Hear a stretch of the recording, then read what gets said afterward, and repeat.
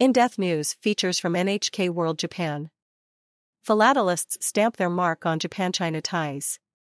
For half a century, Japan and China have enjoyed normalized ties, but not always friendly ones. Japan's post office has marked the anniversary of each passing decade with the release of a commemorative set of stamps. But it is a gesture that is no longer reciprocated.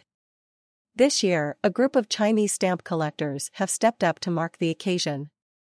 Japan-China relations through the postal stamps. Back in the early 1970s, Japan was in the midst of a stamp collecting craze, and philatelists were obsessed with the stamps of the People's Republic of China, a country with which Japan had no formal diplomatic ties. Fukui Kazuo was one such enthusiast.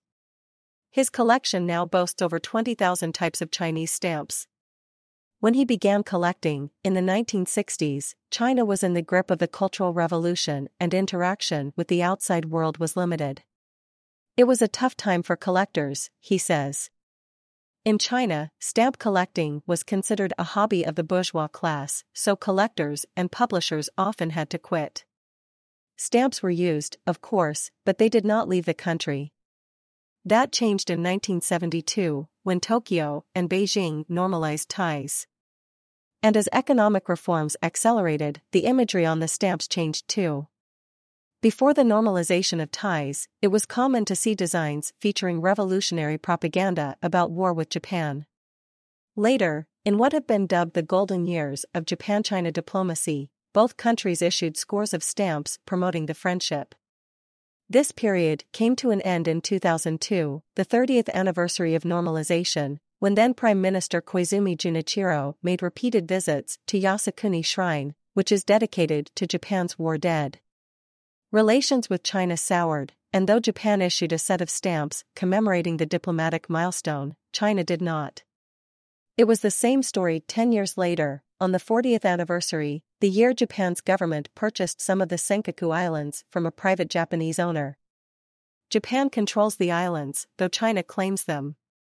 In September, Japan Post unveiled a 50th anniversary stamp set, and once again it appears that China will not. Stamps are returning home. Zhang Jianguo, 25, a stamp collector from China who is studying in Japan, says there has been a palpable chilling of ties between the two countries. He says Chinese people in Japan are harassed on the internet back home. It's sad for us Chinese people that we are criticized just for working and studying in Japan, he says. And anti-Chinese sentiment in Japan appears to be considerable, too. In an NHK opinion poll last month, only 11% of respondents said they wanted to see ties with China improve. 55% said that Japan should treat the country with caution. Young Chinese hold stamp exhibition. So, Zhang and his friends decided to use Japan's commemorative stamps to try to improve the situation.